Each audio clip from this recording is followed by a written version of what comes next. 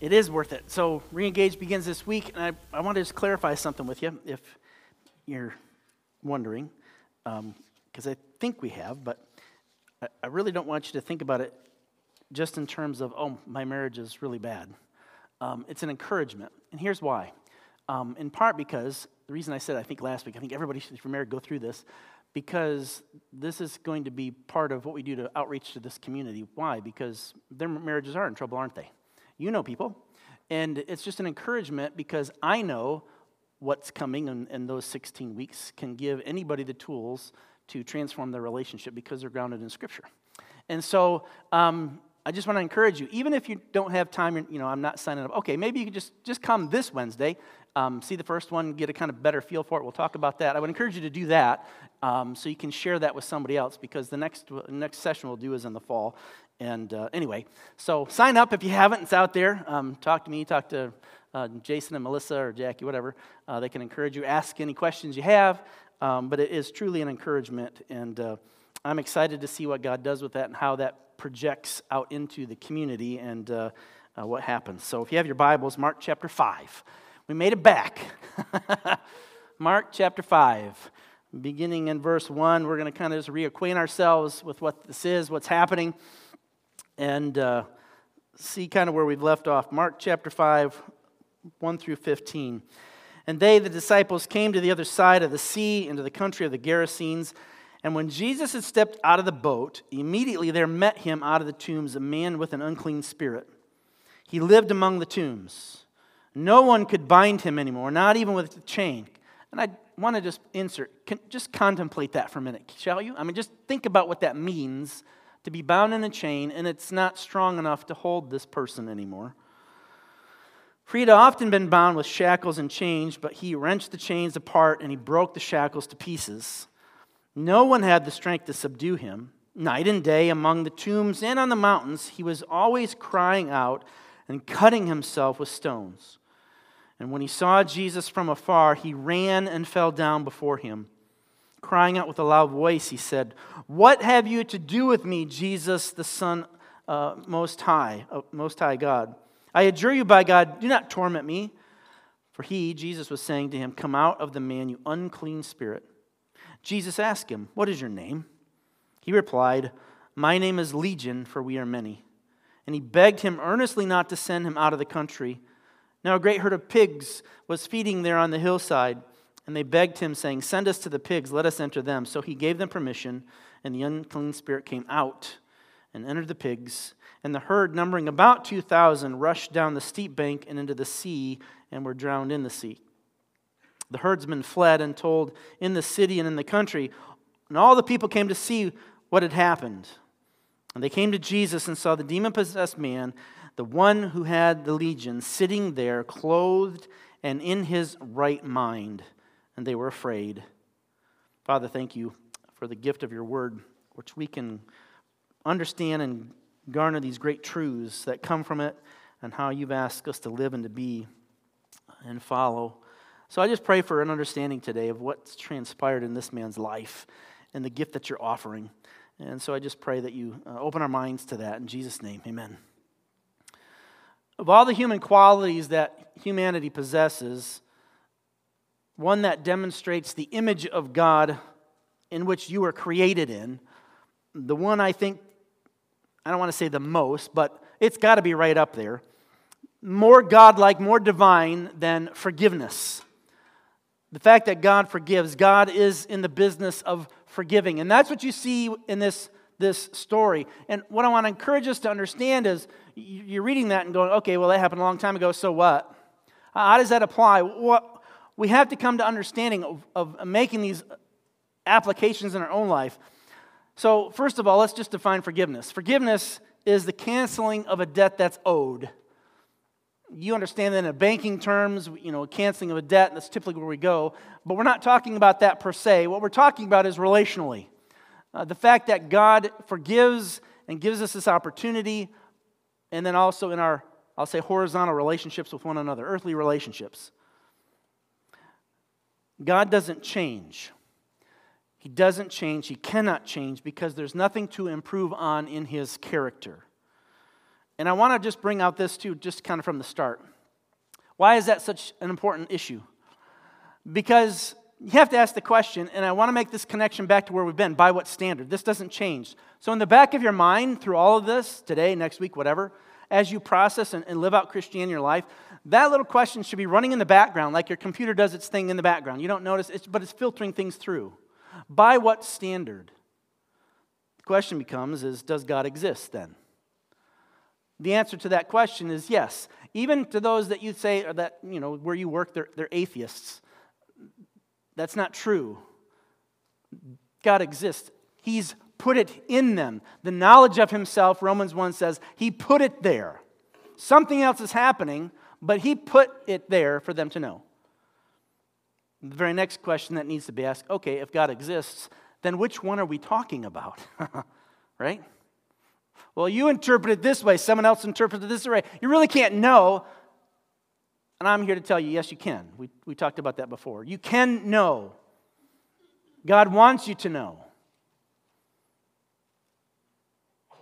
He doesn't change, nor can he change. Malachi 3 says this, "For I, the Lord, do not change." The context of that, of the prophet Malachi, is that God is judging the nation. He wants to destroy it, completely wipe it out, just like they did in the conversation that God had with Moses as they're coming out of Egypt. I've had it. They're stiff-necked people. They don't listen. They don't obey. And Moses intercedes and steps in and says, God, you can't do this. Your name is going to be defamed, because everybody's knowing and hearing about what you're doing, and then they're going to say you're not big enough and strong enough to get them to where they need to be. You can't do this. And so he relents. And so God is remembering his promise to Jacob, if you will. And not that God forgets. It's not for him. It's for, in that case, the nation of Israel. So he's not going to destroy them. He's going to discipline them.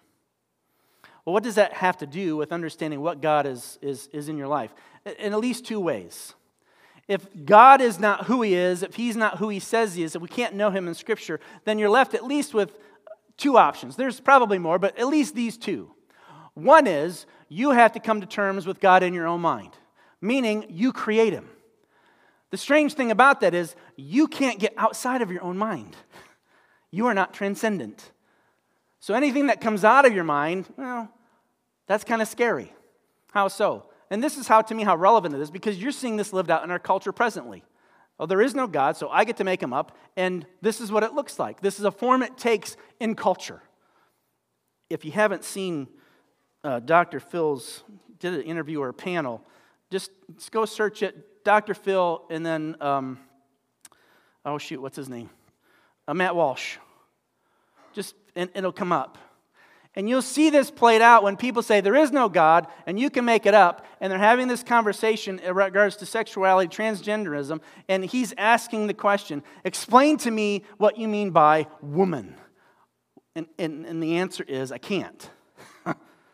That's what it looks like in culture. It's a fascinating dialogue, if you will. When you say there is no God, then you become one unto yourself. So that's one way. You get to create that in your own mind, and that's a dangerous place to be because, again, we're seeing this lived out in culture. The other way, also, that's being lived out in culture, if it's not you, you just transfer the notion of God to somebody else, namely, which we've lived out for the last 2 years, to the experts, right? And there are some people still, and they just have to wrestle with this, but there are still some people to this day that won't come out of their house until Mr. Fauci says it's safe to come out of their house. So everything gets deferred. It's not that there is no God, it's just which God are we talking about? Does that make sense? Malachi continues in verse 16. He says this, a book of remembrance was written before him, meaning God, of those who fear the Lord and esteem his name. They shall be mine. He is claiming a people unto himself. Verse 18, then once more you shall see this distinction between the righteous and the wicked, because there is a distinction. And you have to note the distinction. What's the distinction? Malachi makes that pretty clear. The one who serves God and the one who does not serve him. So we talked about this the last week. The one who does the will of God, the one who does not do the will of God. One is righteous, one is wicked. He continues, if you go into chapter 4. This is the response to that. For behold, the day is coming. There's a day in the future, burning like an oven. when all the arrogant and all the evildoers will be stubble. The day is coming, and shall set them ablaze, says the Lord of hosts, so that it will leave them neither root nor branch. But for you who fear my name, the Son of Righteousness shall rise with healing in its wings. How do you get to arrogant to have the Son of Righteousness rising up on you? You saw it here in Mark chapter 5. It's forgiveness. How do you know? Go back to Luke chapter 5, down to verse 18. When all the dust is settled and, well, the pigs are bobbing in the water. Verse 18 says this. As he was getting into the boat, meaning Jesus, the man who had possessed with the demon begged him that he might be with him. That's a response of salvation. That's a response of forgiveness. This is the gift that God is giving. But Jesus didn't permit him, but said this, go home, go to your friends and tell them how much the Lord has done for you, how he has had mercy on you. That's forgiveness. How do you go from arrogant and evildoers to having the Son on you? It's coming to understand what God has done for you. God has done something unique in this man's life. There is two things that we need to wrestle with today. One is this vertical relationship that you have with God, whether you believe that or not, whether you still think you're an atheist, it doesn't matter to me. You have one. And you have to understand what's transpiring that is totally out of your control because God is not up in your head and you don't get to decide the standard. By what standard do you use for life?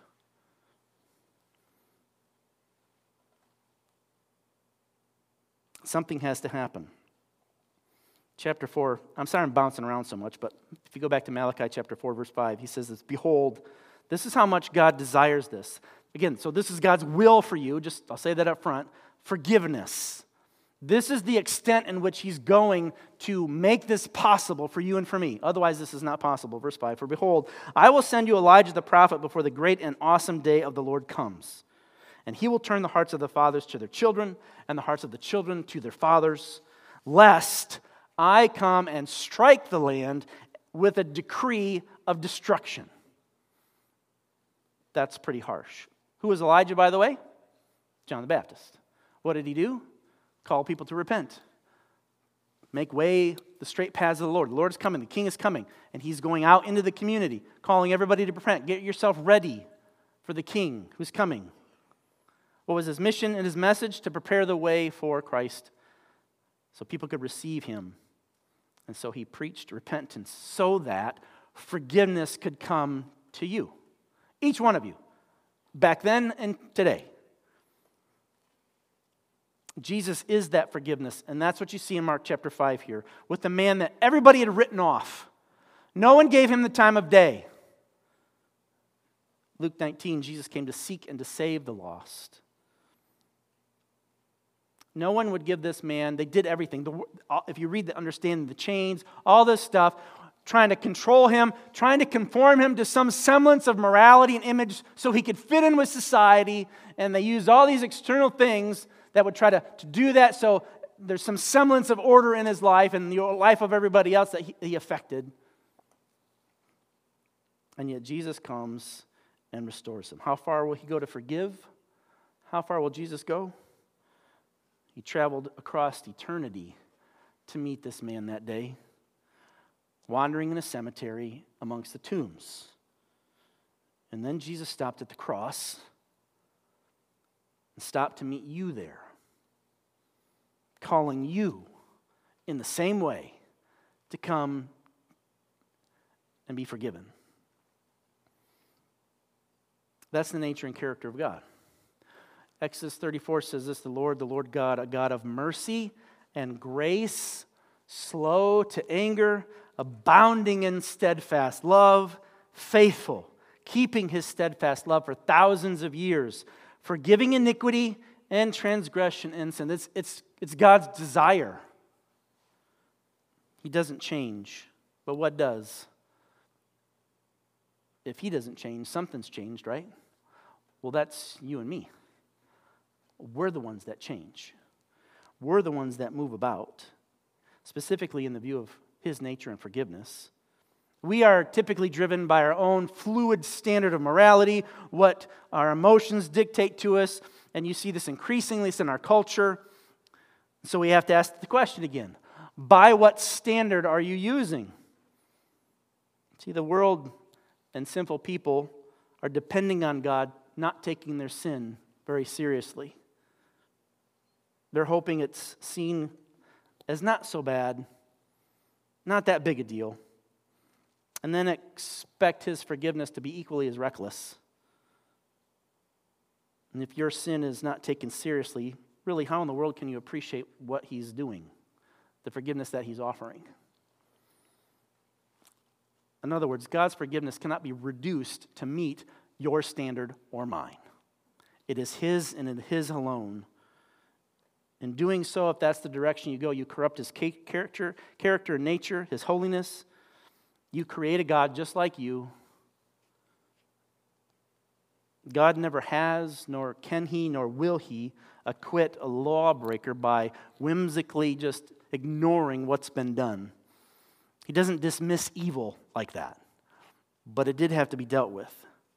That would make him an unjust God, by the way, not worthy of worship at all, if that's what he was doing. Just kind of him picking and choosing, and yeah, okay, I'll wink at that one, not at this one. That's not a just and holy God. So Jesus had to be sent. He sent his only Son for your sake and for mine. He made him to be sin who didn't know sin, to take it upon himself that we might become his righteousness. That's 2 Corinthians chapter 5. That's forgiveness. That's how this even happens in the world. It's a theme all throughout Scripture, from Adam to Luke 15. All through Scripture. The story of the prodigal son, Jesus, this is what God's character and nature is like. Peter, after the resurrection, after he denied Jesus and felt all the guilt and the weight of all that, when he goes and talks to Peter and Matthew 18, Jesus continues that thought process. He says this, if you forgive others their trespasses, your heavenly Father will also forgive you. And then there's a but, right? And it's a really big one, by the way. If you do not forgive others their trespasses, neither will your heavenly Father forgive you. The stakes are high, therefore, when it comes to forgiveness and how we handle it. That's how valuable and the value that God places on this, how high it is. Jesus again demonstrates that in Matthew chapter 18 with the unfaithful servant or the wicked servant. You got this servant that owes his kings trillions of dollars, not unlike our government, which has no intention of paying it back, right? There's no physical means. There's not that much money. They just keep printing it. It's that idea. There's no possible for this guy to pay it back. It's just, so what does that leave you? That leaves you in hopelessness. Okay, no big deal. Charge him more, right? That would be the mindset. So instead of that, in this culture, it's perpetual slavery, this perpetual, and not just for you. If you're the dad, you're the one that got yourself into this. It's not just for you. Guess what happens? Where do you think it goes after you're gone? To your kids, to their kids, to your grandkids. Again, not unlike our culture. And so he comes to the king, begs for mercy, and he forgives. Why? Because he's the king. He absorbs that $1 trillion worth of debt in and of his own self, in his own government. They absorb it and wipe it out. And can you imagine that? Can you imagine the joy that would come from that? It's gone. No guilt, no quid pro quo, no anything. It's just gone. And then what does he do? He goes out, finds another servant just like him who owes him $10. Throws him in jail, he's beaten, he's driven, he's accused, all these things, and he's stuck there until he pays it back, which he can't pay it back either, because he's unwilling to forgive. That's how high the stakes are here. And so the king calls this man back, and you wicked servant. See, forgiveness is in the receiving and giving of God's will for your life. So make no mistake, this is another area of God's will for you, specifically as a Christian. But what becomes the issue? What is the issue when we start diving into this? I believe it's Peter's question when he asked Jesus, hey, Jesus, how many times do I have to forgive this guy? Just 7 times? Right? That's what they were taught. That was their culture. But that 8th time, done, finished, no way. Apply that to how God has treated you. Aren't you glad he doesn't stop at 7? He keeps forgiving. That's the point. Hard for us, though, isn't it? So we have this relationship that God is gifting you so that you can be in right relationship vertically with your Heavenly Father. And then there's now this expectation, this command, as you will see, that now it goes this way in our relationships.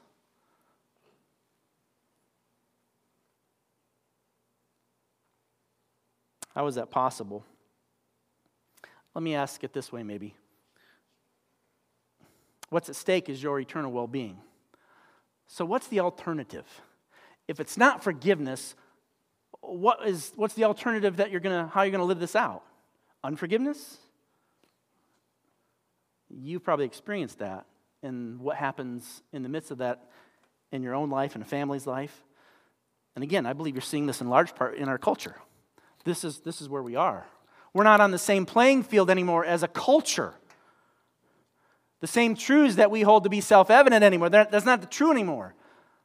So you don't get to be forgiven. What an awful place to go. Because unforgiveness, all it does is divide. Let me make a note here. So we try to clarify this. This notion that forgiveness has to do with the past. Okay? And if you stay there, you allow yourself to be chained to the past and all its emotions and all that stuff. And then you have this tendency to port that into the future, or into the present rather, in another relationship. It gets transferred, in other words. It could be in your marriage, your kids, a variety of ways. And the benefit is that it's a recognition that we have to understand that it's in the past. If not, you just stay connected to all the pain that you've had to deal with in the past. So don't abuse today with your past. Don't bring it to the present. Don't bring it to the future. It just keeps you chained there. It's just like an infection that you scab that keeps popping open all the time. You just never let it heal. Just keep scraping it off. Even if you weren't the one doing the offending.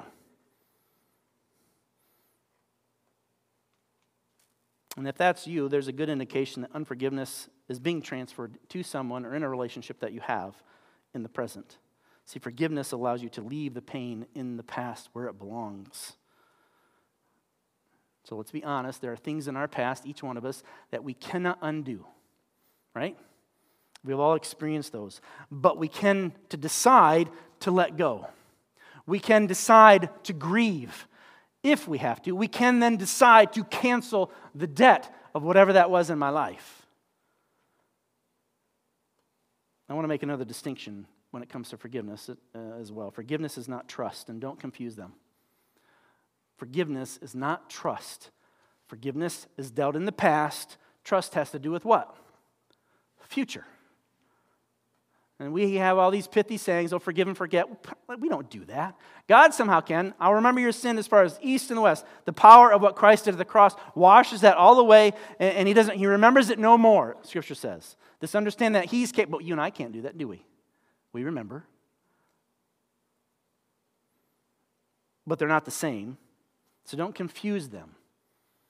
Forgiveness is the past and dealing with the past. What is the next question when it comes to trust? What are you asking? You're asking, okay, I forgive you, but the very next question becomes is, can I trust you going forward from this point, right? Or are you going to keep doing the same thing again and again and again? So when you hear, hey, 70 times 7, that's what Jesus said, so that must be okay for this person to keep doing this over and over and over and over. No, it's not okay. There's nothing okay with that at all. You don't put up with that, but I still can forgive. Now, what am I doing in my life? Really cool term, boundaries, right? You don't put up with someone just saying, see, Scripture says you can't judge me, you have to forgive me, and that means I can perpetuate this, ad infinitum. No, you can't. Not possible. You may try, but there's a line right there that goes, nope, this is it, this is the boundary. So don't confuse those two things. They are not the same thing. They interrelate, that's for sure, but they are not the same thing. Trust will come. Reconciliation will come, but you can't conflate them both. And depending on what side of the equation you're on, whether you're the offender or the offended, if you're the offender, forgiveness requires you. It's requiring something of you. It's requiring you to name it, whatever the thing was. It's not that, hey, I'm sorry, please forgive me. No, that's fine, but that's not really forgiveness because you're not recognizing as the offender what you've done. That's the whole idea of confession. To confess our sins one to another. He is faithful and just to forgive us of our sins, 1 John. You gotta say it. As painful as it is, as hard as it may be, we have to come to terms and just say it. Acknowledge that it was wrong. If you're on the other side of that, the offended side, you are obliged to forgive. Just like God has forgiven you in Christ. Now, I believe that is totally impossible without the Holy Spirit in you. I truly do. To get to that framework in mind of peace and restoration. Just like, Jacob's word picture of his base is, I saw pictures of it. I don't remember if I saw it when it actually happened. I think I did, but yeah, just splinters everywhere, right? And you kind of piece it back to the puzzle, but it just looks like it's forever. It's firewood, right? But not with Christ in your life. It's restorative. He redeems you from that because of the forgiveness that he gives.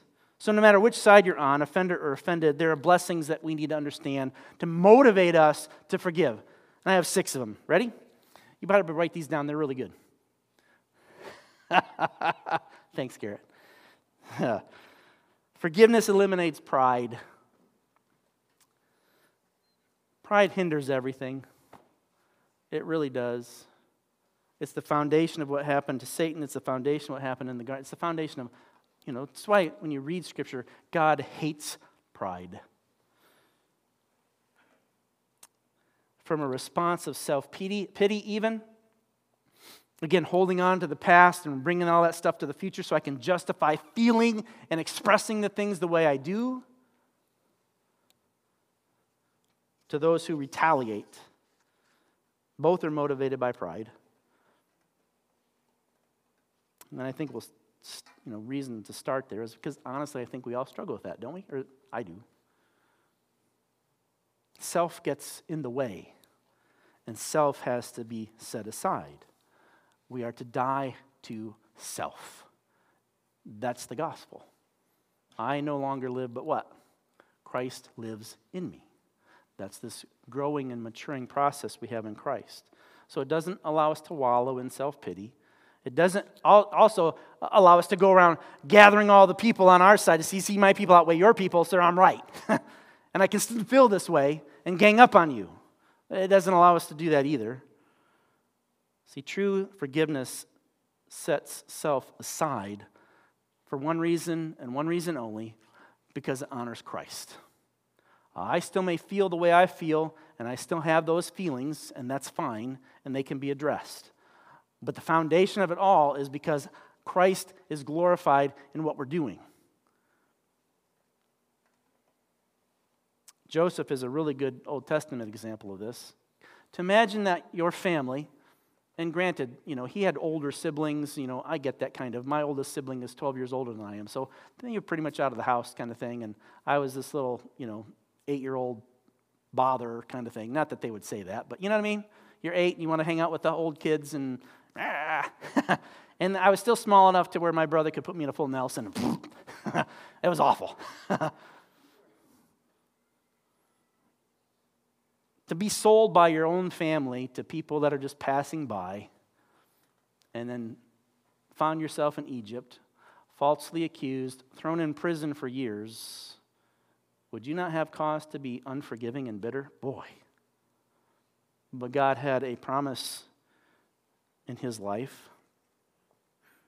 And when you understand in chapter 45 of Genesis, when you get there, that God instilled that in Joseph, and he understood what God was doing to him.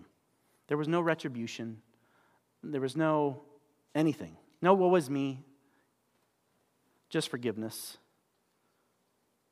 But it takes you and I to get rid of our pride. Number 2, forgiveness shows the mercy of God. It shows the mercy of God. If you go back again to Mark chapter 19, this is what Christ said. Go tell your friends that the Lord has what he's done for you.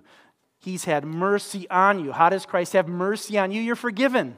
So go tell everybody else where you live, work, and play. That's what he's asking him to do. Go to your friends, your family. Go tell them that God has had mercy on you. He didn't have to have mercy. If there was a have to, it's not mercy anymore. It's not grace anymore. He didn't have to do that, but he did. Because God has shown his great mercy in Christ at the cross. He did it for you. And so you, as a follower of Christ, are now obliged to be willing to forgive rather than condemn. This is God's heart. You understand it, for God did not send his Son into the world to condemn the world, but in order that the world might be saved through him. John 3:17. Galatians 6. Brothers, if anyone is caught in a transgression, a sin, something, okay? Brothers, he's referring to the church, so you port that up to this. If someone has an issue, caught in you who are spiritual, meaning the mature. The whole idea in our Christian life is growing and maturing in Christ. You who are spiritual should restore him in a spirit of gentleness, keeping watch over yourself, lest you too be tempted. Don't think that you're outside of the bounds here, that it can't, the sin that so easily entangles us. But do it with gentleness. Forgiveness comes with a penitent heart, and we accept it, and that's it. That's what Paul's getting at. It's done. It's over with. Love does what? Covers a multitude of what? Transgressions, sins. That's how you and I respond. I'm not going to forget. You're not going to forget. But what I can do is I can love, and love covers. It's been forgiven, it's done, it's over with. I can still have to wrestle with my emotions maybe, but again, remember the car? I'll probably refer to that for a long time. Wherever my emotion's supposed to be, in the back seat.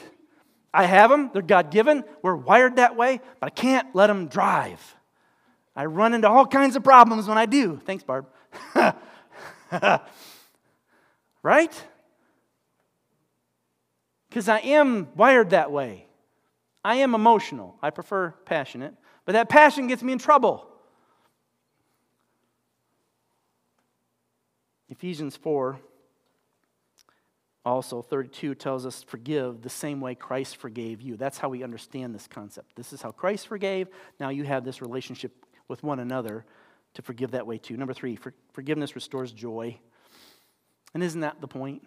Don't you want to be joyful? This life of joy? Sin destroys everything it touches. Remember, it promises the world, never delivers, and it always destroys everything it touches, even your joy. David prayed in Psalm 51. What did he pray after his sin with Bathsheba? Lord, restore to me the joy of your salvation. All the guilt he felt for what he did as adultery, his affair that he had, everything, and then killed the husband basically, and trying to cover all the stuff up, the guilt, the weight of it all. No joy. Just this constant nagging and poking and all the guilt, that there can be no joy. Forgiveness restores joy. God takes no pleasure in the punishment of the wicked, but he delights when people repent. That's his heart. Why is that? Because he knows what's coming. He knows his great and terrible day. There's judgment, because there's a day set aside somewhere in the future that everyone will be judged in righteousness in the name of Jesus Christ. He doesn't have to prove anything. So he doesn't want that. What he wants is for you and I to be humble enough to see that and repent. That's Ezekiel 18, by the way. Paul gives us instructions, again, kind of like Galatians, he does the same thing, but in the Corinthians church, to forgive and comfort so that the offender, the one who's done the transgression, isn't overcome with grief, or he says excessive sorrow. You don't let them just hang out there. Have you had enough? I don't think you've had enough yet. And turn the screws, right? That's not it either. That's not forgiveness. I don't think you've suffered. I don't think you're repentant. I don't think there's no contrition in what you said, or whatever. And you've just created a new standard for this person. That's not joy. It restores joy. Jesus showed us that joy in the parable of the prodigal son when the father Again, the context of that is remarkable in that culture, that a wealthy man would lift up his garment, expose his, naked legs in essence, and the scandal that would have been. I know that's not to us now. And then would run after and out before anybody got to the son to accuse him, to do anything, to cover him, to restore that. He ran to meet him. He hugs him. He receives him back into the family, even though the son knows he's not worthy of that. That's the joy. That's the restoration. That's what it is. Number 4, forgiveness establishes love. By this, all men will know that you are my disciples if you what? Love one another. This is at least one way the world knows that you love and what love is, how it works, how it functions. Let me ask you something. What about our love here as a church, as country Christian? Our love for one another, what is it that is remarkable about that? Noticeable. How is it visible to this ever-watching community? It's not that they don't know what love is. They love, right? They're loving. They socialize. They show up for things. They eat together. They hang out together. They do life together. They just do it differently.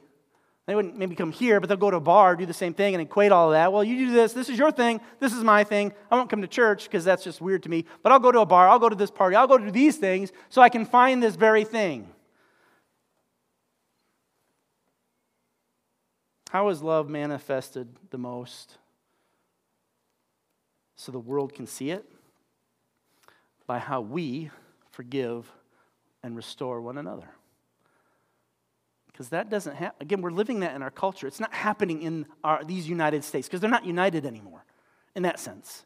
And of what this nation means and how it's built, that kind of thing. It's being rewritten, the definitions of terms being remade, all that stuff, and it's just being split apart. But not here. You may disagree with me politically, and that's fine. That part doesn't matter. Christ matters. The real test of love is how eager you and I are to forgive when we're offended.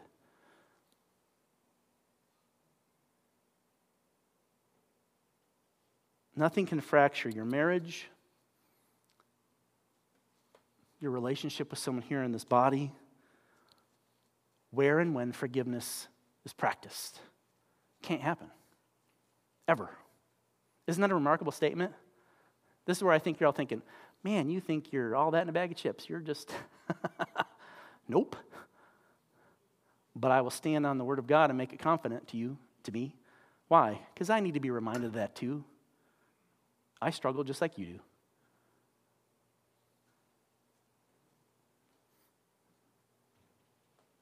Number 5, forgiveness proves your obedience.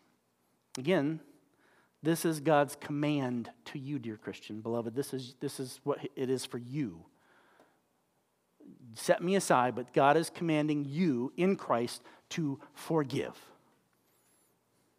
That is God's will for your life, as we've expressed the last few weeks. And please note this too.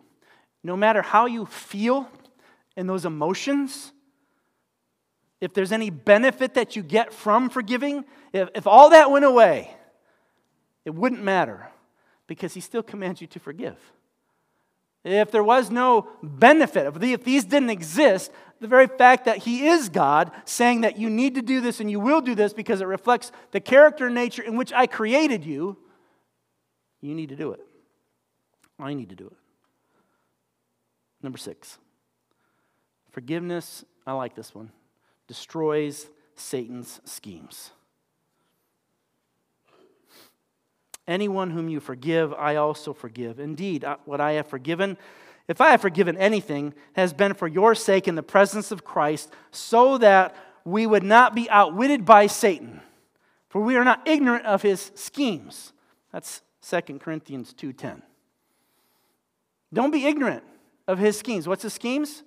Bitterness, unforgiveness, to let that fester and stir and all that tension. That's his scheme. That's what he wants. Two things to notice about 2 Corinthians 2, by the way. First is that when we forgive, it's as if Christ is there as Christian people. And you can go back to Matthew 18, and I want to kind of, I've heard this my whole life growing up in church and that kind of thing, and you'll probably remember this, but wherever two or more are gathered, I'm with you as well. I'm there too. Okay, that is not a scripture for us to gather here like this.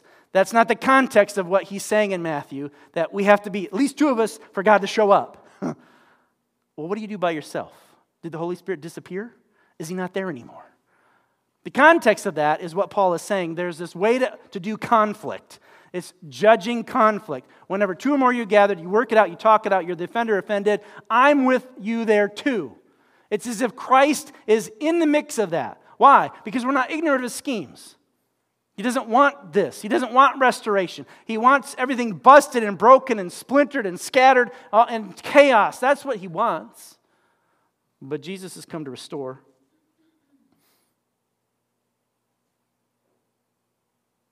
The second thing is for you to decide if that's what you do, not to forgive. You are now dangerously close to falling into one of Satan's schemes of unforgiveness, and the direction and the course and the bent in your life that takes you if there's unforgiveness. I mean, you really don't have to look too far. Think of, relationships maybe you have in your family because there's tension and this person won't talk to this person and we have to do like 5 Christmases now because you can't be here and you can't be, right? Some of you are smiling. Yeah. Nope. That's not it. That's the scheme. Always the division. That's what unforgiveness does. It's disobedient. It's not loving. It never brings joy, and it keeps you smack in the middle of your own pride. And quite frankly, if that's where you want to live, I can guarantee you one thing. You'll be a very lonely person.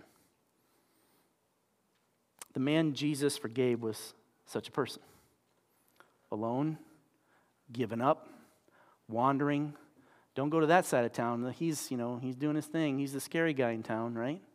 Don't do that. Everything the world tried for this man failed. Failed to bring help. It failed to bring hope. And it failed to restore. Listen, if that's your relationship to the God of heaven today, I want to encourage you as much as I humanly possibly can, and then pray like crazy the Spirit convicts you and breaks your heart, comes crashing into your life in this very moment. Stop. Stop running alone. And then just turn around. And in that moment, Christ will meet you right there. He's not asking you to fix anything, do anything. All he's asking you is stop running away like Adam, hiding from him. Just stop. The moment you turn around in repentance and faith, he is right there with you to meet you. You don't have to run. He's not standing a mile away or whatever, trying for you to catch up, to be good enough, better enough, or fix yourself somehow. He is always right there when you turn. Why? Because it's his heart to forgive. He is seeking to save you. If that's you, stop running. He'll meet you just like he did this man in that moment in time in history.